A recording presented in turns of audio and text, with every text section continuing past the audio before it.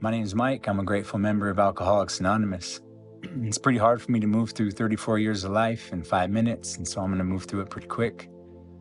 I was born in 1988. Both my parents were addicts and alcoholics. We lived in like a Section 8 housing, big apartment unit with a bunch of other low-income families. My parents were always fighting. There was always a lot of worry about, there being enough money for rent or for food.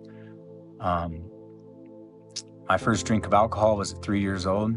My grandpa would get off work and I would run to the fridge and grab him a beer and he'd give me a little sip off of it, so I grew up seeing all these things and I thought all these things were normal, and so I tried to practice all those principles in all my affairs, and become the best version of those things that I could because I thought it was normal, I thought that's who I was supposed to be, not realizing that, God had created me in his image and he'd already made me perfect and already called me his own.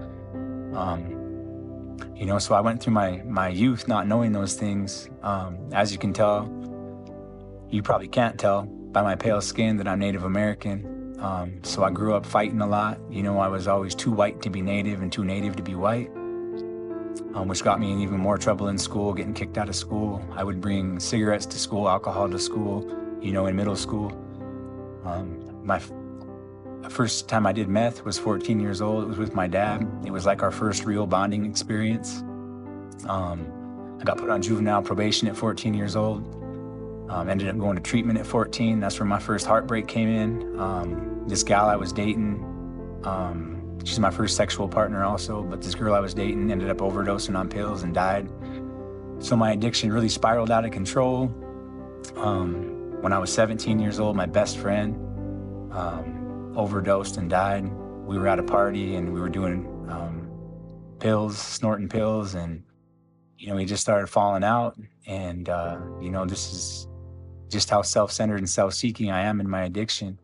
I took him into the bedroom and got him comfortable so he could go to sleep, and he never woke up.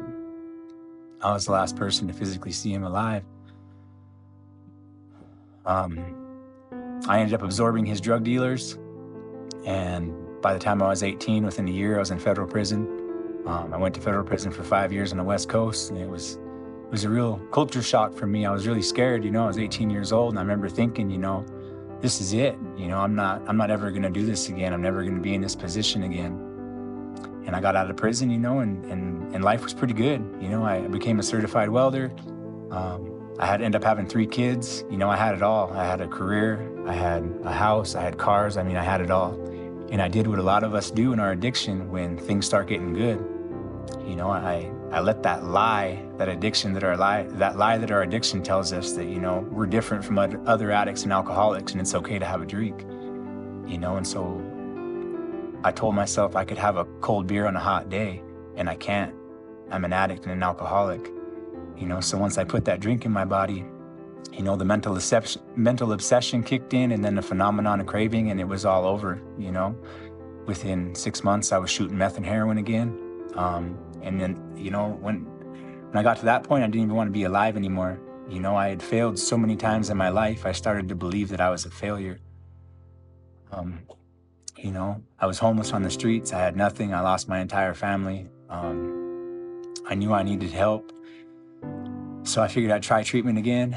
My solution was to steal a car, rob the dope man, and head to a treatment center that was out of town for a geographical change, and so I did that. But when I got out of treatment, all I had was a stolen car that was full of dope, and so I relapsed. But what was significant about that is I met a young man in treatment, and he'd brought me back to it. We ended up running into each other after all that, and he brought me to his mom's house, and it was like 3:30 in the morning, and we're all spun out, and his mom wakes up and comes out. So I think we're cooked. I think that I'm gonna have to leave. And she comes in and says, are you gonna steal from me? And I said, no, ma'am. She said, are you gonna lie to me? I said, no, ma'am. She said, well, did you know that you're a precious child of God?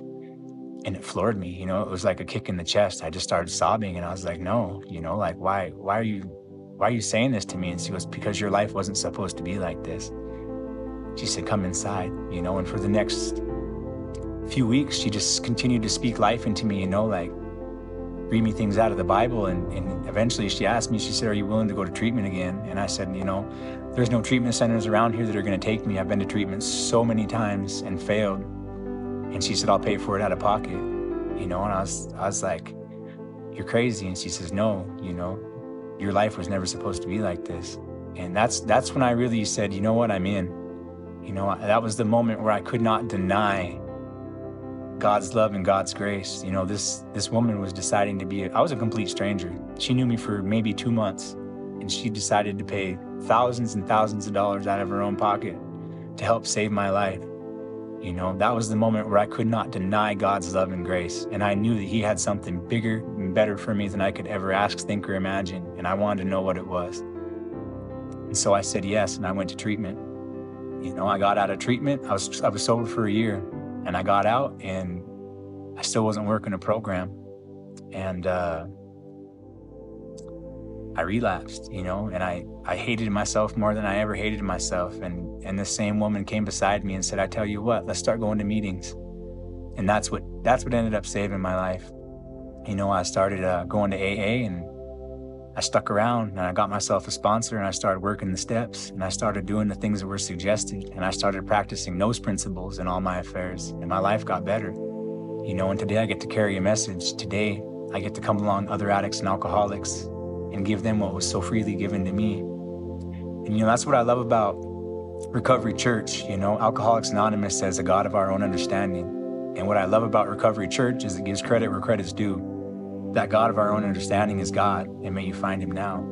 People need to know that Jesus laid down on the cross for them, and he bought every sin, every burden, every flaw, and he did that because he loved them. And Recovery Church gives me an avenue to come alongside people and say, hey, it's all right.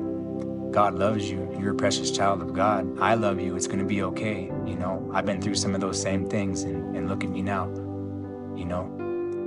It's a privilege to be a light in dark places. I'm grateful to be alive and sober today. Thanks.